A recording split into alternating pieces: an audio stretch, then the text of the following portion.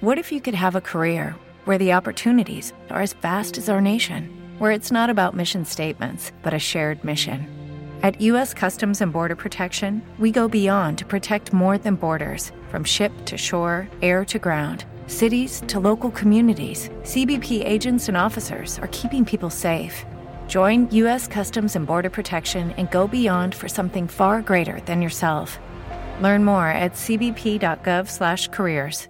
Only 4% of universities in the U.S. are R1 research institutions, and Temple University is one of them. This means 100% of students have the opportunity to participate in hands-on learning and research with world-class faculty. With over 600 academic programs across 17 schools and colleges, Philadelphia's largest public university provides students with a rich variety of opportunities and propels graduates to succeed in their careers.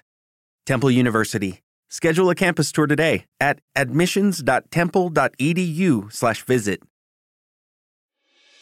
Looking at our world from a theological perspective, this is the Theology Central Podcast, making theology central. Can you hear that? Can you hear that sound in the background? Can you?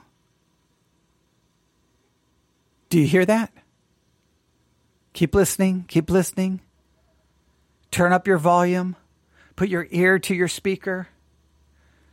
Can you hear that? I don't know if you can, but ladies and gentlemen, that is the sound of roofs being replaced here in West Texas. Everyone knows that a month ago or so, we had a horrible storm come through. The hailstorm lasted for like 20 minutes. Everyone. Oh, okay. Someone just said they do. All right. Someone can hear it. Well, that sound in the background is roofs being replaced here in West Texas. We had a bad storm. Hailstorm lasted for like 20 minutes. Everybody's roof in the entire neighborhood, their roofs are all destroyed. So everybody's roofs are being replaced. Monday was my roof, part of Tuesday morning. Tuesday morning, all the way up to Tuesday night around 10 o'clock. Last night was my neighbor on the one side getting his roof replaced. Now the neighbor on the other side is getting his roof replaced. It's been loud and I haven't been able really to do much live broadcasting, but I was sitting here in the studio going, I have to. I've got to do something. Like, what do I do?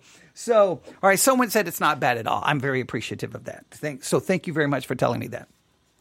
In my ear, it sounds, it's loud, and I don't wear headphones to monitor myself when I live broadcast. That just drives me insane to hear myself. I can't stand that. So I don't wear monitoring headphones when I broadcast. I know you're supposed to do that if you're a true professional, but I don't, because then if I hear anything in the background through the headphones, it's even more distracting, and it's already distracting here. So we're just going to press on. So here's what we're going to do, ladies and gentlemen. We're going to return to our kind of law and gospel study. We're kind of redoing it in a sense. Remember, we started the law and gospel study in October of 2022. We did like 80 plus hours of work and study on the subject of law and gospel. And then the series jumped the shark. And then I felt like I lost the plot, lost control of everything. And so then I was like, what do I do? What do I do? What do I do? And lo and behold, Issues ETC. It's a Lutheran radio program and podcast. You should subscribe to it. Issues ETC or Issues Etc. You should subscribe to it. They started doing a series entitled The Proper Distinction Between Law and Gospel Part 1, 2, 3, 4, 5, 6. I don't even know how many parts they've done. And so I thought, you know what we will do to kind of get us restarted? We'll kind of do a redo, and we'll go back and look at how they built up and how they move to where we kind of stopped, because they're using the same book I was using. They're using God's No and God's Yes, The Proper Distinction Between Law and Gospel by C.F.W. Walther. So in this book, there's 25 theses on the proper distinction between law and gospel. We stopped, I think, at thesis number 11. So we're going back and listening to what they had to say. They're currently on thesis number 2. And remember how we are doing this. Issues ETC is a radio program, meaning they have commercials all the time. So what we're doing is we're finding their discussion in between the commercials and only reviewing that. And when they get ready to go to a break, we're not editing out the break and then coming in with it. No, we're just stopping our program right there, because it makes these episodes a little shorter, and I'm hoping a little shorter maybe kind of a little, much more of a summary will help some of these things stick so that when we get back to where we were, everyone will be ready to move forward and we can finally get this series to some kind of a dramatic conclusion, probably 50 years from now. But at some point, we'll bring this series to a dramatic conclusion. So are you ready? We're going to go back to Issues ETC as they're discussing thesis number 2 in the book, God's No, God's Yes, The Proper Distinction Between Law and Gospel by C.F.W. Walther. And thesis number 2 reads, let me remind you, only he is an orthodox teacher who not only presents all the articles of faith in accordance with Scripture, but also rightly distinguishes from each other the law and the gospel. If you want to, now, not everyone agrees with this perspective or this thesis, but the thesis of C.F.W. Walther is, hey, look, you see that church over there? If you want to know if it's an orthodox church, if it's a sound church, if it teaches correct doctrine, do they rightly distinguish between law and gospel? If they do not, then they are not an orthodox church. They are not a good church. Are they a good Bible teacher? No matter how many other things they get right, if they do not rightly distinguish between law and gospel, they are not. Most people will disagree with that thesis, and I understand that. Most will, because it's very hard to find people who will draw a proper distinction between law and gospel. So what they do, they obliterate the distinction between law and gospel, and guess what? What they really give you is law masquerading as gospel. You think you're getting gospel when really you're getting law. And that is not only detrimental to your spiritual life, you could argue it's pretty close to a false gospel. All right. Now, they just took a commercial break. They're going to come back to work a little bit more on thesis number 2. Let's see what they have to do. I think this is a relatively short segment, so hopefully we can get something accomplished before the noise next door gets too loud. And I'm sorry if you're hearing all of that. I'm sorry. But hey, focus on law and gospel, not on roofing in West Texas when it's 175 degrees outside. Okay, just forget that. Law and gospel, not roofing. All right, here we go.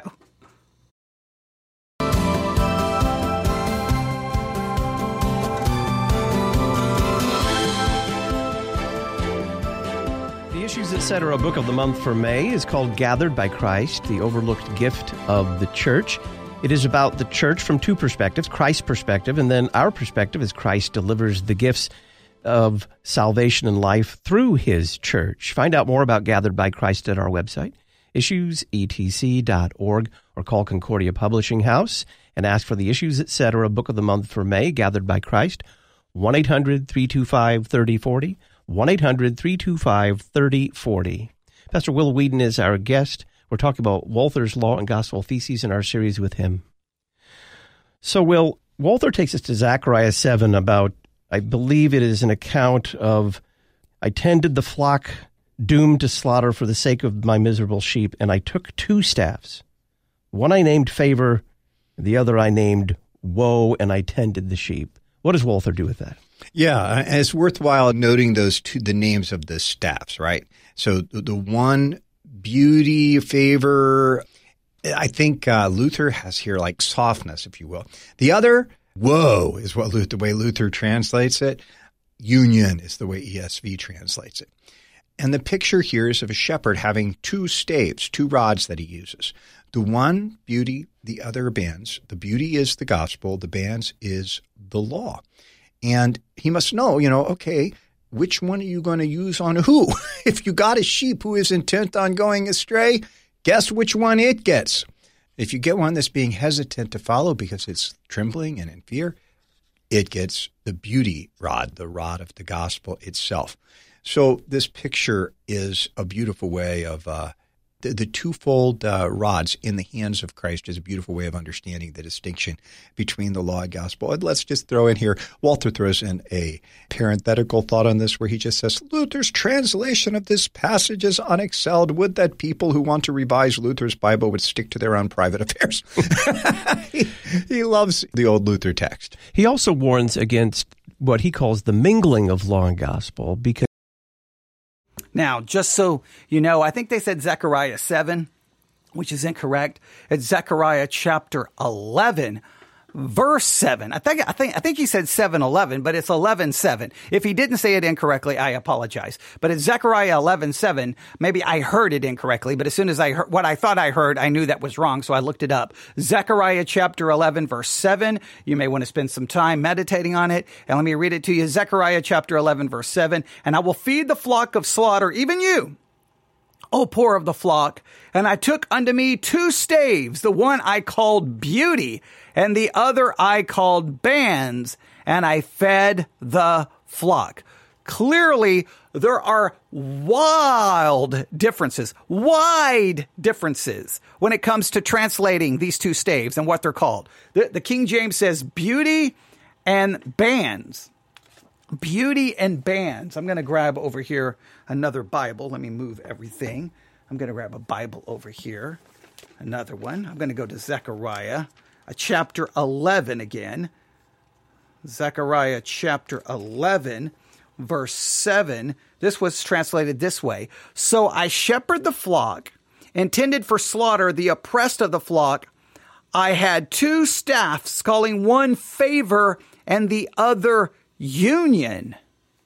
Now, I understand that there could be very much a temptation here to connect this to law and gospel. You can do your own work on why there's such wide range of translations, which one is the best, and then you really need to look at all of chapter 11 and try to figure out exactly the who, what, where, when, and how of Zechariah 11:7. Maybe we need to make this a priority, and we'll circle back to it, and maybe we'll do separate this from just like its own podcast episode. We can put it here in the study of law and gospel, or maybe we'll just do like a kind of a little bit of work on Zechariah chapter 11, but I would challenge you to go look at it, because sometimes when you're studying like a doctrine or a theology, and you're like, whoa, this is, this theology, this idea is so good. This idea of law and gospel, which I believe is biblical, is so good. If you're not careful, you start reading it maybe in verses where it's not really what's being spoken of.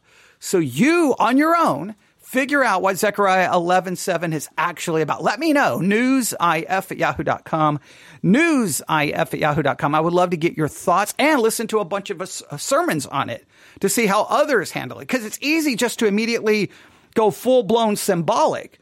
But even if you go full-blown symbolic, the symbolism would have to mean something to the original hearers, right? Are they going to understand that? Oh, that's the proper distinction between law and gospel. Well, what's going on? So you can see how that would all work. All right, let's continue. As he says, you end up with a third thing that is neither law nor gospel, therefore really not God's word at all. No, it ends up being sheer poison. He says, it'll ruin your hearers. Okay, now what they just said, I know I kind of cut them off in the middle, that if you do not properly distinguish between law and gospel, you don't end up with law, you don't end up with gospel. He says you end up with poison. I would say it this way: when you obliterate law and gospel, I always say you end up with law, and that is the case. When you obliterate the distinction between law and gospel, you will only end up with law, because law is our natural default position. We think law. That's just, it's in us.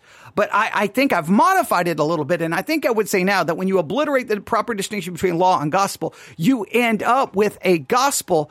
You'll end up with a law masquerading as a gospel, because you'll think you're preaching the gospel, but it's really law. It's law masquerading as gospel. That's what will happen.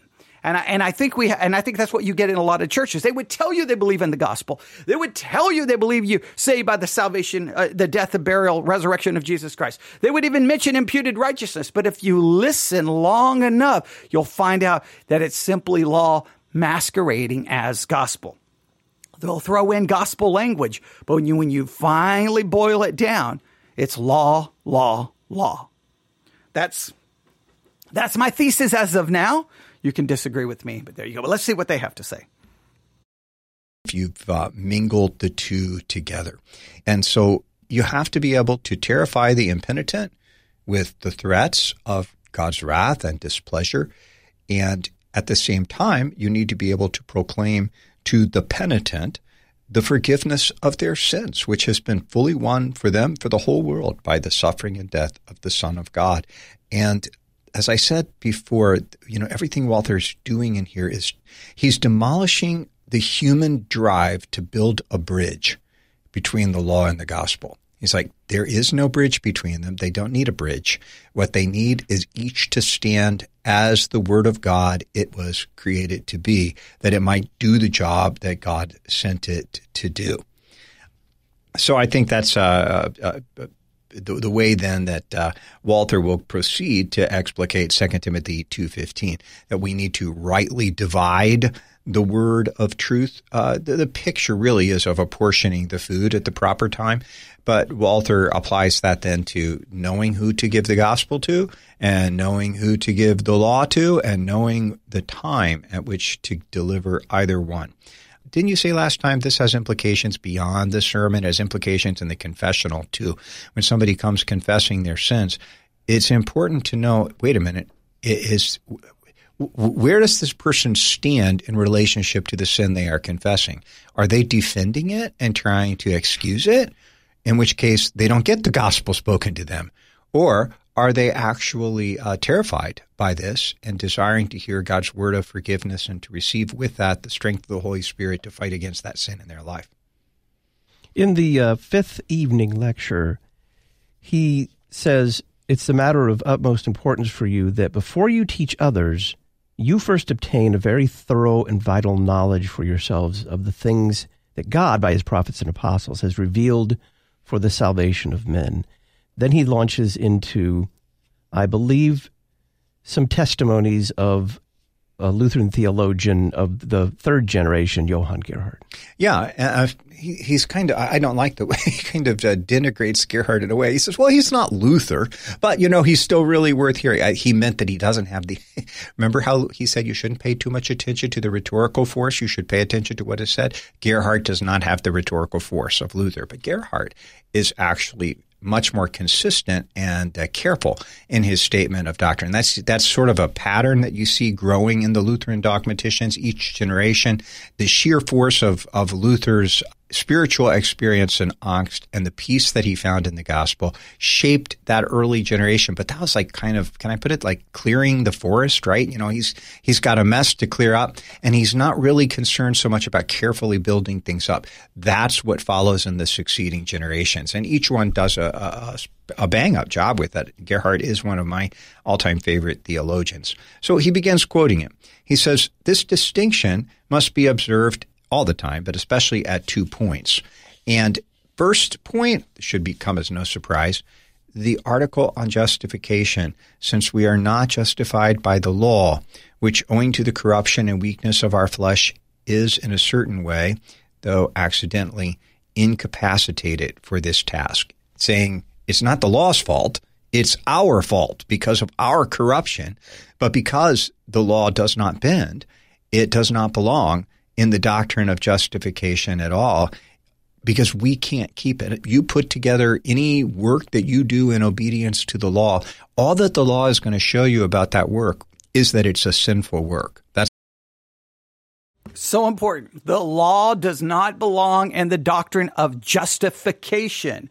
Justification is the doctrine and how a sinner can be made just before a holy God. The law is not involved in justification. When you use the law to determine someone's justification, you are bringing something that doesn't belong in the doctrine of justification. Justification is not determined by my keeping of any law, my doing or not doing. You can't judge my justification by what I do and not do, because my justification is determined by Christ, who kept the law for me. So if you want to bring law into my justification, whatever law you say, hey, this proves you're saved, I'm like, okay, great.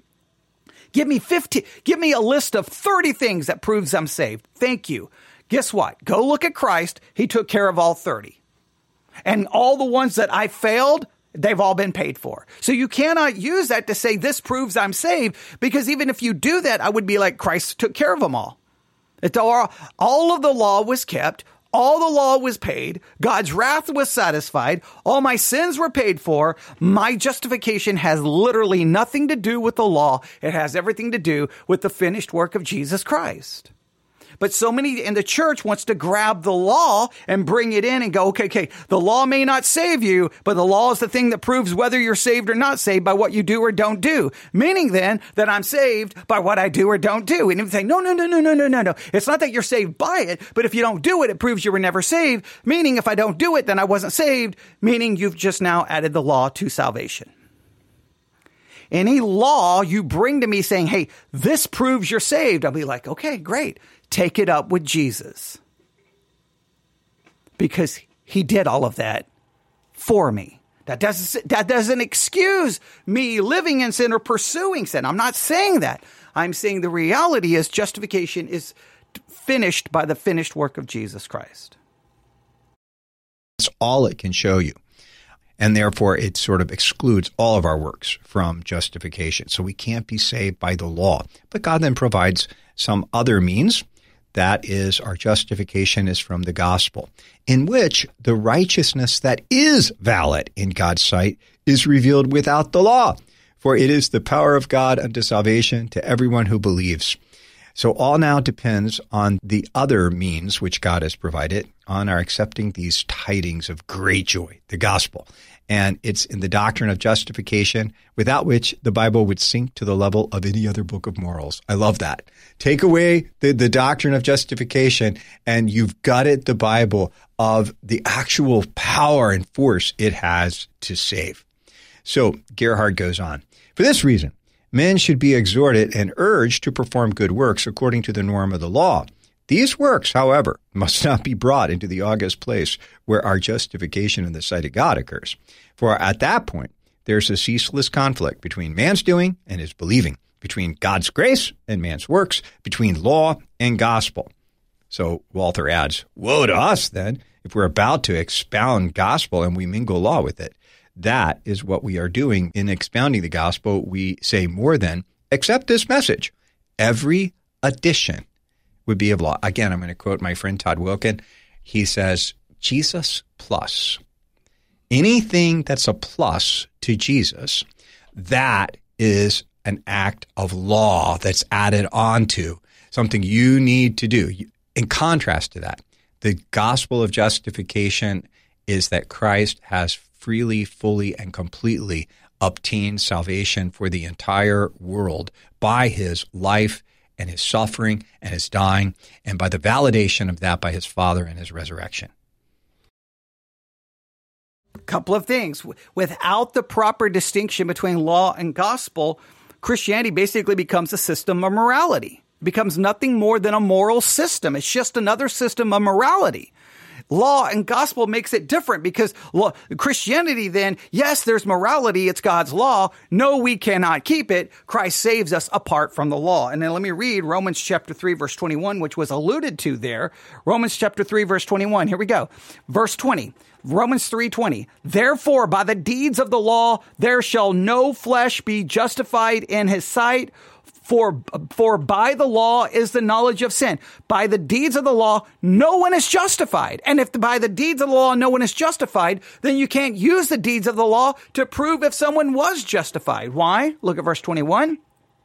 But now the righteousness of God without the law is manifested, being witnessed by the law and the prophets, even the righteousness of God, which is by faith of Jesus unto all and upon all them that believe, for there is no difference. We are not looking for a righteousness that comes from the law. We are looking for a righteousness that comes apart from the law. And that is the righteousness of God in Christ Jesus. In him, I have a perfect righteousness that has nothing to do with my keeping of the law or failing to keep the law. I am declared perfectly righteous without the law. But everyone wants to say, no, you're saved or not saved and we know that based off what you do. Well, now you're looking for a righteousness that comes from the keeping of the law to somehow prove I'm saved. No, my doing can't prove that I'm saved because I'm saved by a righteousness that comes from apart from the law. I know this is radical to the minds of evangelicals in 2023 and the American church, but I'm sorry, you have bought in more to a Roman Catholic idea than a true non-Catholic understanding of a forensic justification, a legal justification, or a justification, as we would say, based off an alien righteousness or an imputed righteousness. All right. So let's continue.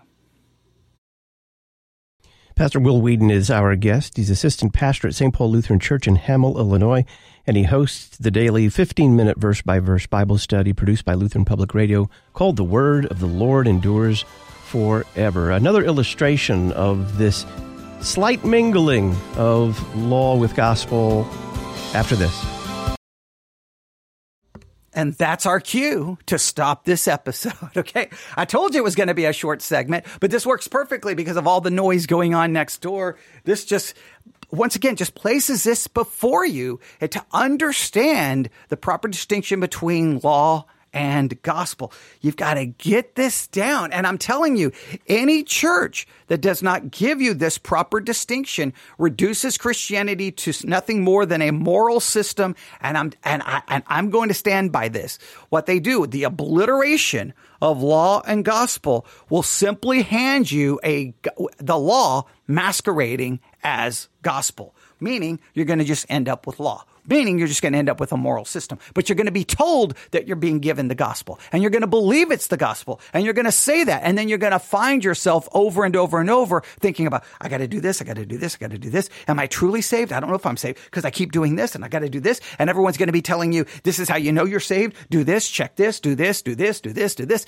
And all it is law, law, law, law, law, law. And if you're even remotely honest with yourself, if you're even remotely honest with your thoughts, desires, feelings, and wants, you're going to be like, woe is me. I am undone. I never live up to this. There's something wrong with me. No, you're still a sinner. Yeah, there is something wrong with you. You're still a sinner, and your salvation is not based on you being a sinner. It's based on Christ being perfect, dying for you, and imputing his righteousness to you by faith alone. That is what we need to understand. All right. I apologize for all the noise in the background, but I wanted to get something done. Now, I've handed you a lot of things to work on. Zechariah 11:7, the two staves. What's going on there? That's kind of like we're mixing in a today's focus here as well. There's your today's focus. There's your law and gospel redo. I think this is part 7. And then, if everything works out correctly, tonight at Victory Baptist Church, away from the sound of the roofers, coming to you from the sanctuary of Victory Baptist Church in the middle of nowhere, Texas. If everything works right, we'll be in Jeremiah chapter 13. That will begin at 7 p.m. Central Time, or as I like to say, 7 p.m. the actual time, because Texas time is the actual time, and all the other states have fraudulent time. All right, there you go. All right, I'm going to hurry up and stop before it gets loud again. newsif@yahoo.com, newsif@yahoo.com. That's newsif@yahoo.com. Everyone have a great day. Meditate deeply on these things. Love to hear from you. God bless.